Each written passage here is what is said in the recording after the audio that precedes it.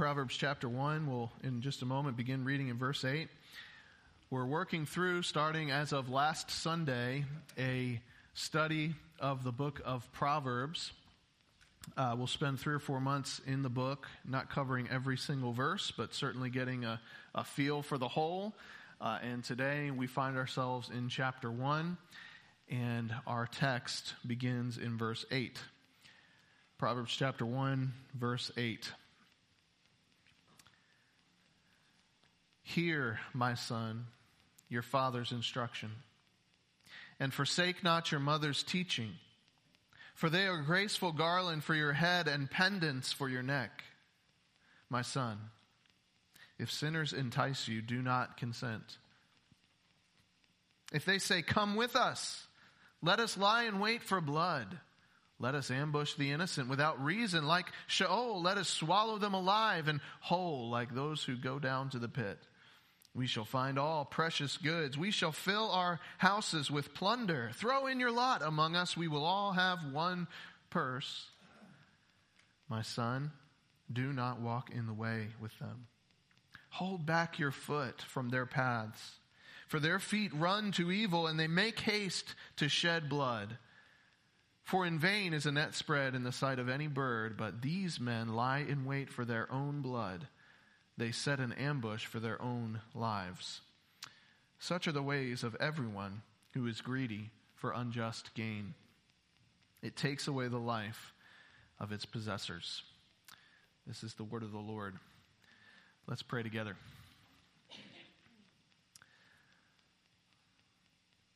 Father, we come before you this morning recognizing that every single person in this room, every single person on this earth is on a path, a road. And every day, every decision that we make leads us further toward the destination toward which that road is taking us. Father, we're sobered by the reality that not all roads lead to happiness and blessing. Some lead to death and destruction. And Father, as we think about ourselves, our kids, our relatives, our co-workers, the folks in the chairs around us, our neighbors, it's our sincere desire to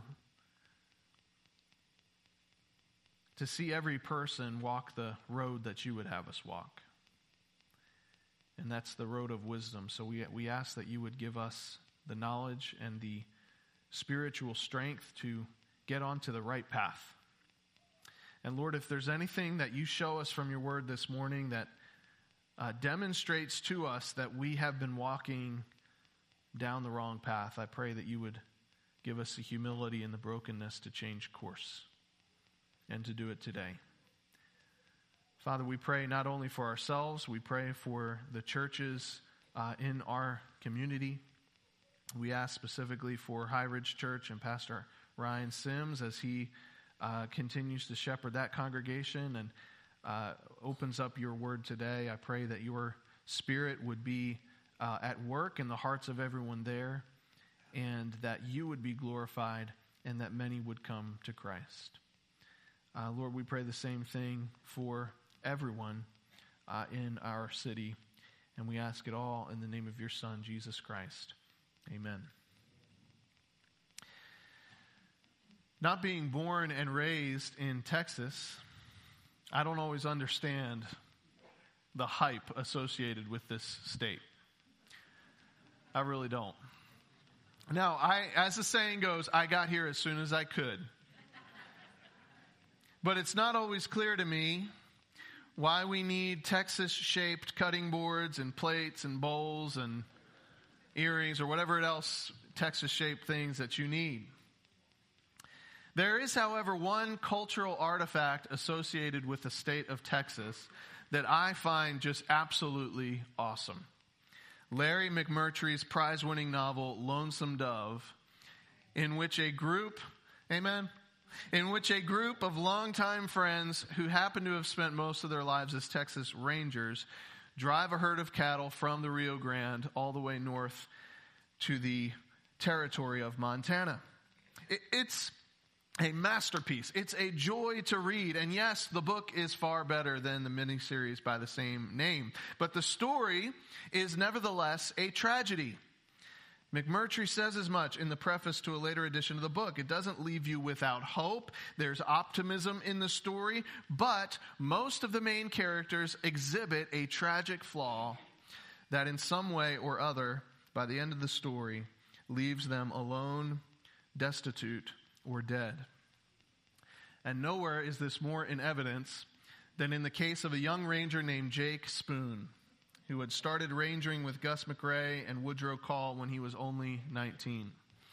Like many of his colleagues, Jake was a man given to the passions of the flesh. He was a fornicator, a drunkard, a gambling addict, and perhaps worst of all, from the perspective of his friends, he was a lazy and changeful man who could not be counted on to be there in times of need. But none of those vices were what got him in the end. For all his weaknesses, Jake was pretty harmless by the standards of the day. But he did have one fatal flaw. He wasn't choosy about who he rode with. He had little discernment when picking his friends and acquaintances. So one day he sat down for a game of cards with a gang of rough men. As the game progressed, their leader made Jake an offer. "Join us," he said. "It'll be fun. We'll make a lot of money. You're not committed to anybody else right now. Why not take up with us?" Jake agreed. But the men turned out to be a sadistic, controlling, murderous gang who assumed they could plunder and pillage without anyone finding out or even caring what they did. By the time the Rangers caught up with the gang, they had stolen a passel of horses and murdered in cold blood a sodbuster and his family as Jake looked on in helpless regret. Frontier justice is clear. Jake was considered guilty along with the rest of the men in the gang. As he was placed atop his horse, hands bound, a noose around his neck, Jake began to protest to the men who had known him since he was a teenager, men who hated the fact that they had to do what they were about to do. "Guys, you know I'm not a murderer. I didn't kill anybody. I didn't mean any harm." And Gus's reply was sad, short, and to the point. "You know how it works, Jake. You ride with an outlaw, you die with the outlaw. I'm sorry you crossed the line."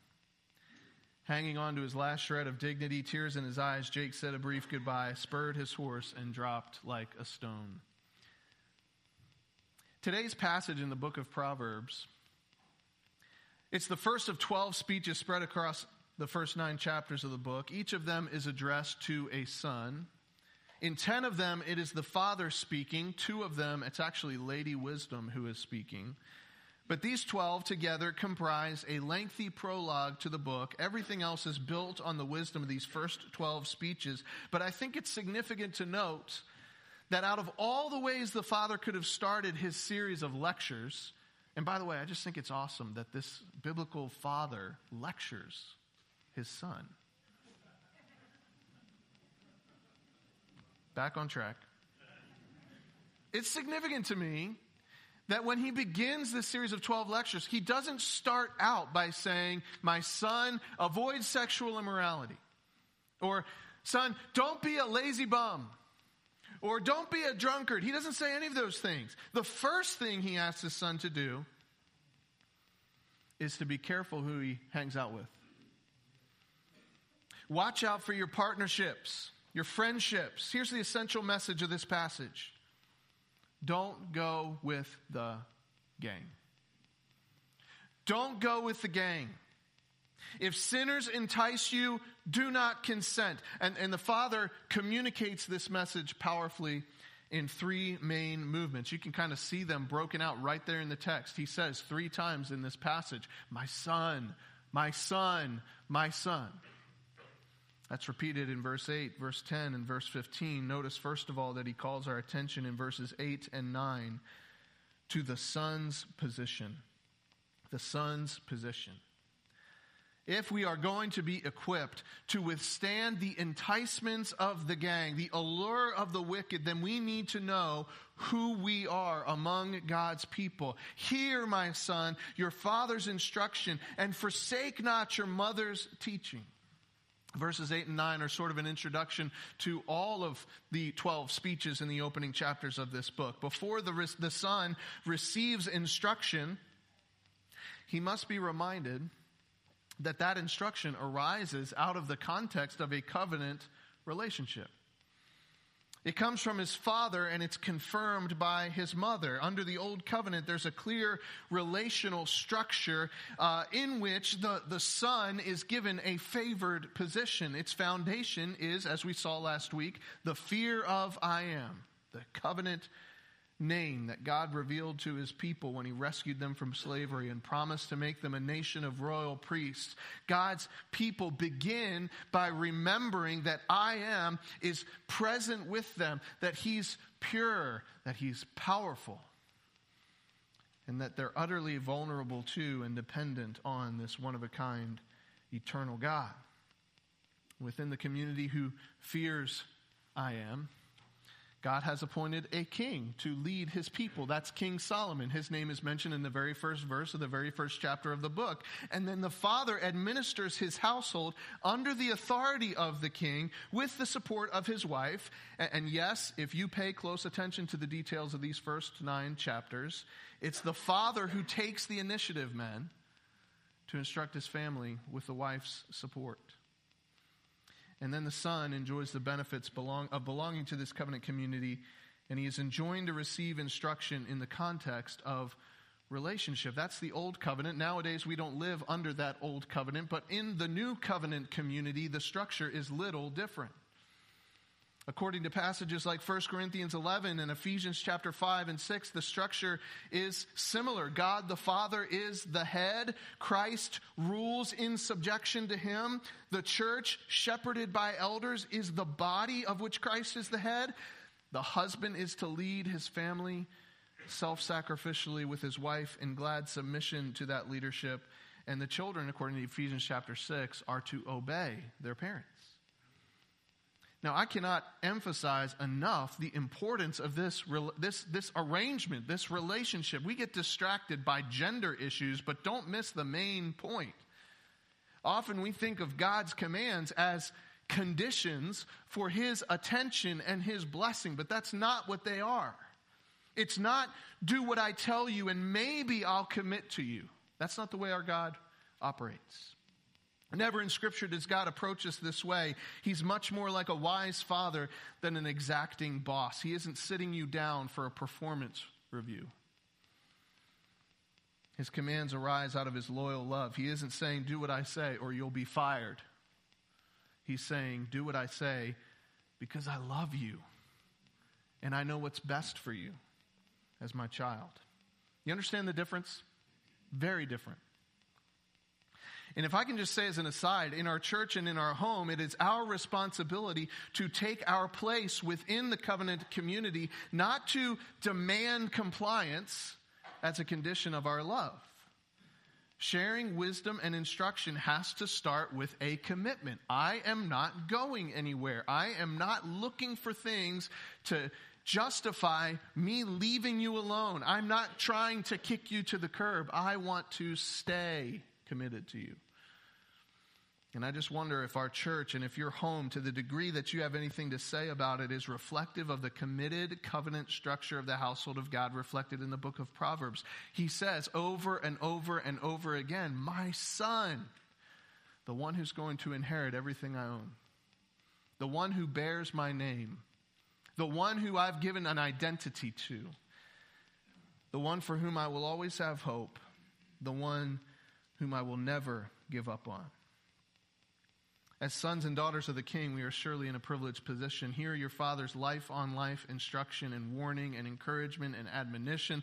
Forsake not the teaching of your mother. When you are in that sort of position, then it's important that you recognize that God's commands, God's instruction, God's wisdom to us are not a burden. They're actually a blessing. Notice what he says in verse 9. He says they're a graceful garland for your head and pendants for your neck. say, well, I'm not really the jewelry type. Okay, these have an actual meaning and significance in the ancient Near East. The wreath upon the royal head and the pendant around his neck were signs of victory and triumph, honor and success and happiness. Notice that the teachings of the father and the mother, they don't just bring joy, they don't just bring victory. The teachings are themselves the adornment. That is, when God gives us his instructions, those instructions are themselves a blessing. We see this all the way back in Genesis chapter 1. God said, let's make man in our image, and he put the man and the woman in the garden, and he said, and it says, he blessed them, and he said, and began to give them instructions. In other words, the mandate was itself the blessing. Do you believe that? Do you believe that when you, in the context of your household, provide instruction to your children, when you discipline them, that you are blessing them? A lot of miserable kids out there because their parents are withholding the blessing of godly instruction. Do you believe that God's commands are a blessing to you? That they aren't to be explained away, but to be appreciated and obeyed and loved with joy and faith. I said it last week, I'll say it again. The wisdom in the book of Proverbs is designed not for just anybody, but primarily for those who have a confident, committed relationship to the people of God. And the only way that you can have that, folks, is through faith in Jesus Christ. Jesus said, I'm the way, the truth, and the life. No man comes to the Father but by me. The only way that you can stand in that covenant relationship to God is through Jesus. There is no other name under heaven given among men by which we must be saved. Jesus alone can take our place and remove our guilt and bring us into the family of God. But if you know that you're a part of God's family, if you know you're a child of God, and if you know he isn't going anywhere, then you've got a privileged position. You don't have to go with the gang because you already belong. Nevertheless, you must beware the seductive speech of those who want to bring you in on their violent schemes. Notice not only the son's position, but secondly, the gang's pitch. The gang's pitch. We see this in verses 10 through 14. Here the father warns his son about a scenario he's likely to face when he leaves the house, strikes out on his own, enters the city, and begins to make decisions for himself, where youth is no longer an excuse and choices have lasting impact. He says, son, it's coming. And when sinners entice you, it's going to happen. When they entice you, do not consent. Their pitch is expanded in the following verses. What is it that they're going to say? Notice the downward progression in verses 11 and 12. Here's the ask. Come with us. Let's lie in wait. See that progression? Let's ambush the innocent. Let's swallow them alive. Let's swallow them whole. The father's exposing the sinister nature of the gang. What does that sound like? What kind of predator lies in wait to ambush and then swallows its prey whole, sometimes when it's still alive? What animal is he talking about here? A snake. Where have we heard that before? I mean, do you think that's an accident? No, Solomon and the other authors of the book of Proverbs, they're experts at crafting phrases. They know how to turn a phrase, and in this case, Solomon knows exactly what he's doing. He's exposing the nature of the gang. They are children of their father, the devil, that ancient serpent who slithered his way into the garden and lay in wait for unsuspecting Eve, that old enemy whom God promised would be destroyed by the seed of the woman. Here's the point. There are going to be people that you encounter who speak with the voice of the enemy. There are going to be people you encounter whose goal it is to fulfill the will of their Father below, and what they're asking you to do is ugly. Now, very rarely, they'll come out and they'll make it look as ugly as it really is. There are people out there, I mean, we see them on the internet, they want to film themselves assaulting an innocent person. They're out there. But most of the time, the appeal of the gang is going to be a little more subtle. but they reassure you, no one's going to know. There's not going to be any consequences. Essentially, that's the meaning of this phrase. Let's ambush the innocent without reason. What that means is simply, what we're doing does not require any justification because no one's going to see, no one's going to know. We don't have to worry about God caring about what we're going to do. Do you see the real problem with the gang, these folks who want to invite you into their violent schemes? The real problem goes back to chapter 1, verse 7. What are they missing? They have no fear of God. They do not accept the notion that God is present, powerful, and pure. And so they have no fear of God. The only thing driving them is a desire for easy money, and they've sunk so low that according to Proverbs chapter 4, verse 16, they can't even sleep until they've made someone stumble. It's just a part of who they are. I don't know if you appreciate, whether you're young and inexperienced or you're old and wise, just how zealous these sinners are to get you to join them. Think about the chief priests and the scribes and all the crowds around the cross. They want you to come along. They want you to join their scheme. Why is that? It seems to me that the existence of an innocent and uncommitted youngster is a chance to salve their own tortured conscience. They don't like how you make them look and feel. They aren't going to live and let live. They don't want to accept the reality of their own guilt. They aren't going to say, I'll live out my values and you live out your values. That's not reality. They want you to join. They're going to keep pressing and pushing. They're going to keep asking for compromise. They want you to call evil good and good evil right along with them.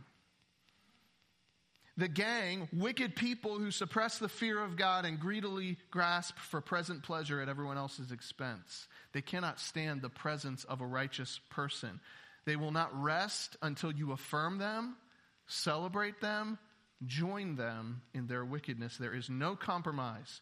Don't make the mistake of thinking, hey, there are 5 or 6 legitimate ways to look at life. I think the biblical way, that's kind of how I like to shape my decisions. This other person, he kind of makes decisions based on some secular values. This other person over here, maybe they have a different set of values. That's okay. Everybody's kind of equal, and we all have our own commitments, and we need to just live and let live. No. Recognize that Satan is attempting to trick you into legitimizing the wicked rebellion of his children. Notice as well that while the ask is jarringly violent, the gang offers 2 arguments that appeal to all of us. They make it sound good. 2 ways they pitch it to you. Look at verse 13. They say, we shall find all precious goods. We shall fill our houses with plunder. Here's the bait. Come with us, and you'll be rich. Do what we're doing, and you'll be able to buy everything you want. That's argument number 1. You'll be rich. Throughout the book of Proverbs, we're warned again and again not to covet unearned wealth, a windfall. Do not desire wealth that you did not work for. Notice argument number 1, you'll be rich. Argument number 2 in verse 14, you'll belong. Look at verse 14. Throw in your lot among us, we will all have one purse. You'll be one of us. You'll fit in. You'll belong. Counterfeit wealth, counterfeit community. That's the appeal of the gang. You join us in whatever we're doing. You call evil good and good evil. You celebrate sin. You take advantage of others without consequence. And you will get 2 things. You'll be rich and you'll belong.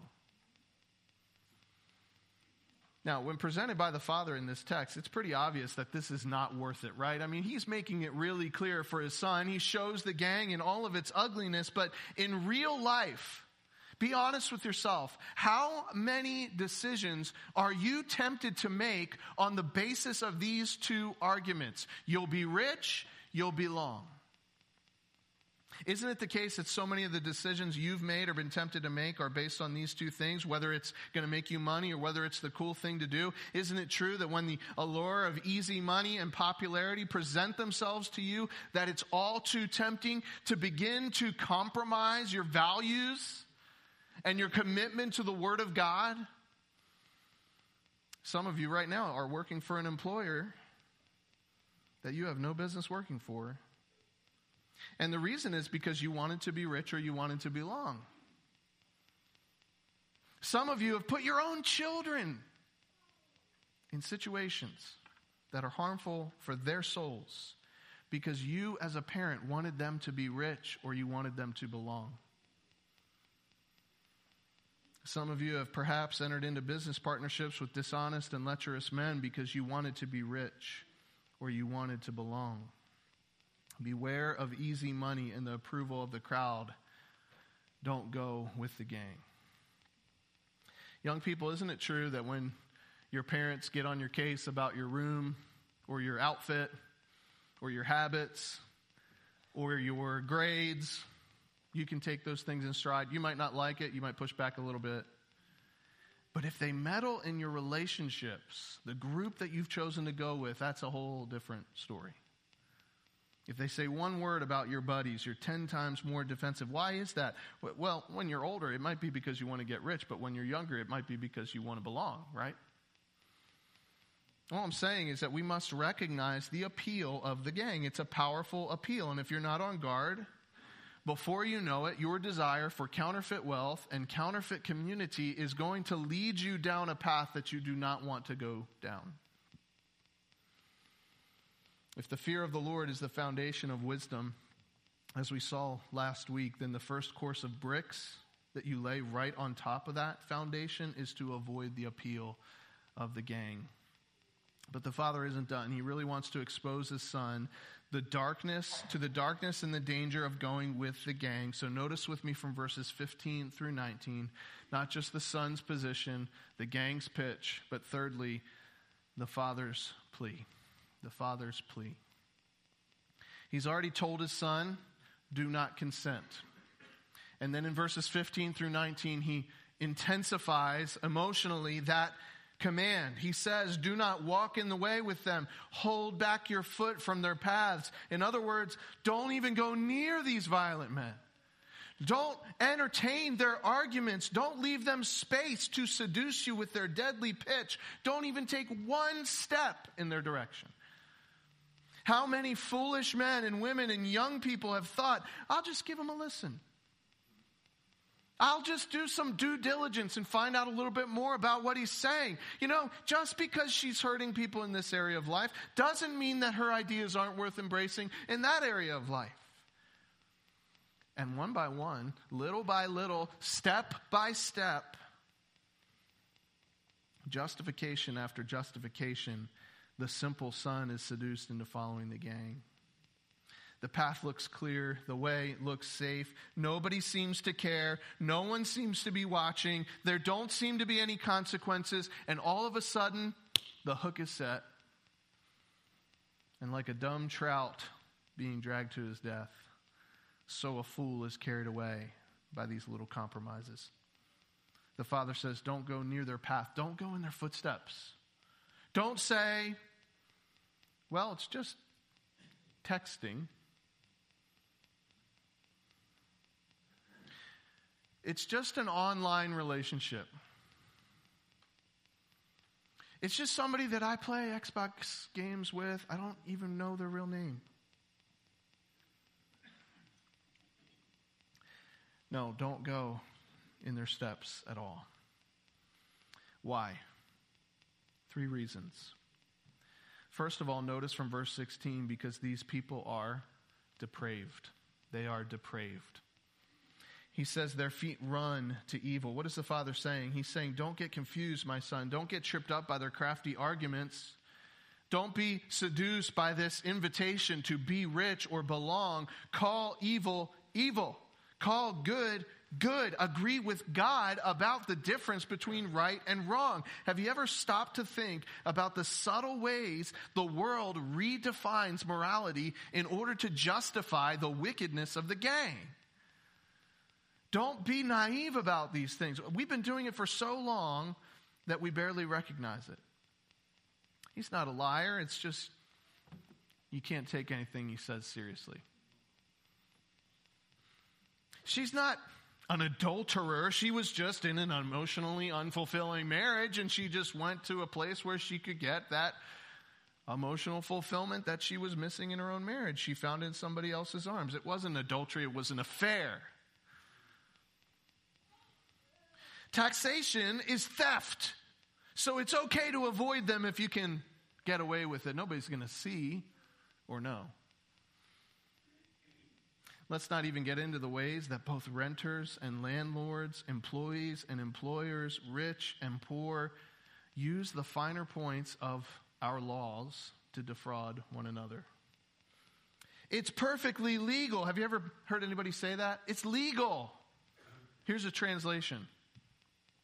God won't see, God won't know, God won't care. Don't for a second think that what you're doing is innocent or harmless or a victimless crime. A lot of people have their life shortened because of someone else's greed. Stay away from people who twist morality, first of all, because they're depraved. Secondly, because they are dumb.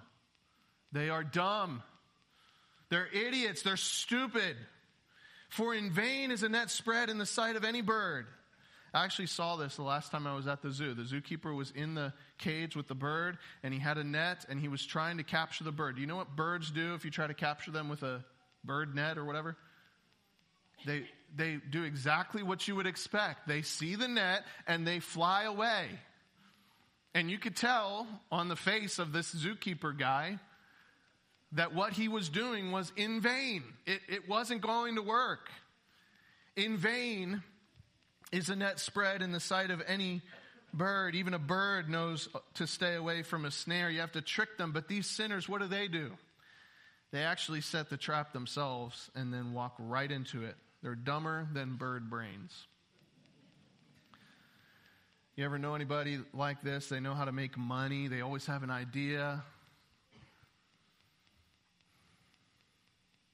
They're always one lucky break away from a windfall, but what always happens? What always happens?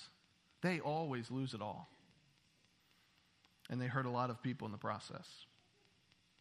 Do not go with those who promise quick and easy wealth. There are a lot of them. Their words are very popular. It's funny, when we were in Thailand a few weeks ago, we ended up looking in a bookstore. And some of the same self-help, silly, get-rich-quick type books are on the shelves in Thailand as there are in the U.S. It's just translated into Central Thai. But listen, these guys are dumb. They are telling you you can have wealth without working hard. It doesn't take a genius to know that at best they're selling snake oil, and at worst they're teaching you how to cheat somebody else out of the money in their pocket. They're laying a trap for themselves. And even if they get away with it in this life, that's not the final judgment. They'll have their day before the throne of God, before a judge who remembers every deed and discerns every motive. Don't go with the gang because they are depraved, because they are dumb. Thirdly, don't go with the gang because they are doomed. They're doomed. This is the Father's plea to his Son. These men lie in wait for their own blood. They set an ambush for their own lives. Such are the ways of everyone who is greedy for unjust gain. It takes away the life of its possessors. Throughout the book of Proverbs, we're constantly reminded that life is like a path or a road or a way on which we're walking. And, it's pretty easy to understand that that road or that pathway represents our lifestyle, the choices that we make throughout every day. Those steps are like those decisions that we're making. But one of the things we need to remember about a road or a path is that that road leads somewhere. It has a destination. And the path of easy money, of joining hands in defiance against the Almighty, of taking advantage of the unsuspecting, if not abandoned, will lead to ultimate destruction. This is another principle of wisdom. Don't think about the beginning. Think about the end. Don't think about what's next, what's right in front of you. Think about the end result of the decisions that you're making right now. The beginning of all these different paths looks safe enough. The one who takes them imagines he is in control, but the path of easy money or unjust gain is a path that leads to death. This is what the Father wants his Son to understand. This is what all of us need to understand. If you're young and undecided, recognize that there is a path that leads to life, and there is a path that leads to death. The stakes are high, and they couldn't be higher. So you better choose the right path. Every one of us has to choose for him or herself. Even Jesus' closest friends had to choose how to respond to the gang, to those men who stood at the foot of the cross mocking. One day, not sure when or how, a man approached a young student whose name was Judas. He said, "We've got a problem you can fix for us. We'll make it worth your while. You'll be one of us. We can lie in wait for the innocent without reason. Nobody will see. You won't need to defend yourself because no one will know." Young Judas heard the pitch. He considered the ask, weighed the arguments. He chose to ignore the wisdom of his spiritual authority. He began to justify his lust to be rich and his desire to belong. The gang couldn't stand the presence of a righteous one among them. They were going to do what it took to destroy the Son of God. And Judas took the bait and he swallowed the hook and he betrayed the Lord Jesus and immediately regretted his foolish decision. But the trap was already sprung. It was already too late. Judas didn't start out that way. He was just a simple, uncommitted, undecided young man. He had a lot of potential, a lot of promise. But he took a first step along a certain path, and then the next step, and the next step. And before he knew it, it was too late. Friends, the stakes are life and death. Judas doesn't have another chance, but we do. It's not just the whispers of the gang we hear, but the invitation of the Savior. Think about this. Compare the appeal of the gang with the career of the Lord Jesus Christ. The gang wanted to ambush the innocent without cause. They wanted to destroy someone who didn't deserve it. But what does Jesus do? Instead of ambushing those who don't deserve it, Jesus offers forgiveness for those who don't deserve it. The gang wants to swallow the innocent alive and take them down to the grave. But Jesus went to the grave himself so that we might live. The gang wants to plunder the weak and take advantage of the innocent. Jesus desires to plunder the kingdom of Satan, to take men and women sold in slavery to sin and buy them back and make them treasures in the household of God by his mercy and his grace. The gang covets the wealth of others. Jesus, being rich, became poor for us. How foolish is it to listen to the gang's pitch when we have the words of Jesus Christ? You remember what he says in the Gospel of Mark? "Come unto me, all you who labor and are heavy laden." You want to be rich? Finding Jesus is like finding a treasure in a field worth more than all the treasures this world could ever afford. With joy, you can trade all that you have in order to have Christ. His wages don't wear out, and his table is never empty. Wise is the man who treasures Christ above all the riches of the world. For our sakes, he became poor so that we, through his poverty, might become rich. You want to be rich? You need Jesus. You want to belong? No man who gives up the gang in order to follow Jesus finds himself alone, but will be welcome not as a guest, not as a partner, not as an employee, but as a son or a daughter in the kingdom of God. I'm not saying it's easy to be a Christian, that it's easy to follow Christ. That's not what I'm saying at all. But when you come to the end of the path, you will see. You will look back and you'll see that it was worth it all to follow Christ. That it was worth it to say no to greed and covetousness, worth it to say no to the gang, and to say yes to a wonderful Savior. It's like the writer of the Hebrews said. He said, "Let your way of life be free from the love of money." Why? because he said, I will never leave you or forsake you. The prophet says, come, everyone who thirsts, come to the waters, and he who has no money, come, buy and eat. Come, buy wine and milk without money and without price. Why do you spend your money for that which is not bread, and your labor for that which does not satisfy? Listen diligently to me, and eat what is good, and delight yourselves in rich food. Incline your ear and come to me. Hear that your soul may live, and I will make you an everlasting covenant. My steadfast, sure love for David. The invitation of Jesus is far better than the gang's pitch. Don't go with the gang, go with Jesus. Would you pray with me now?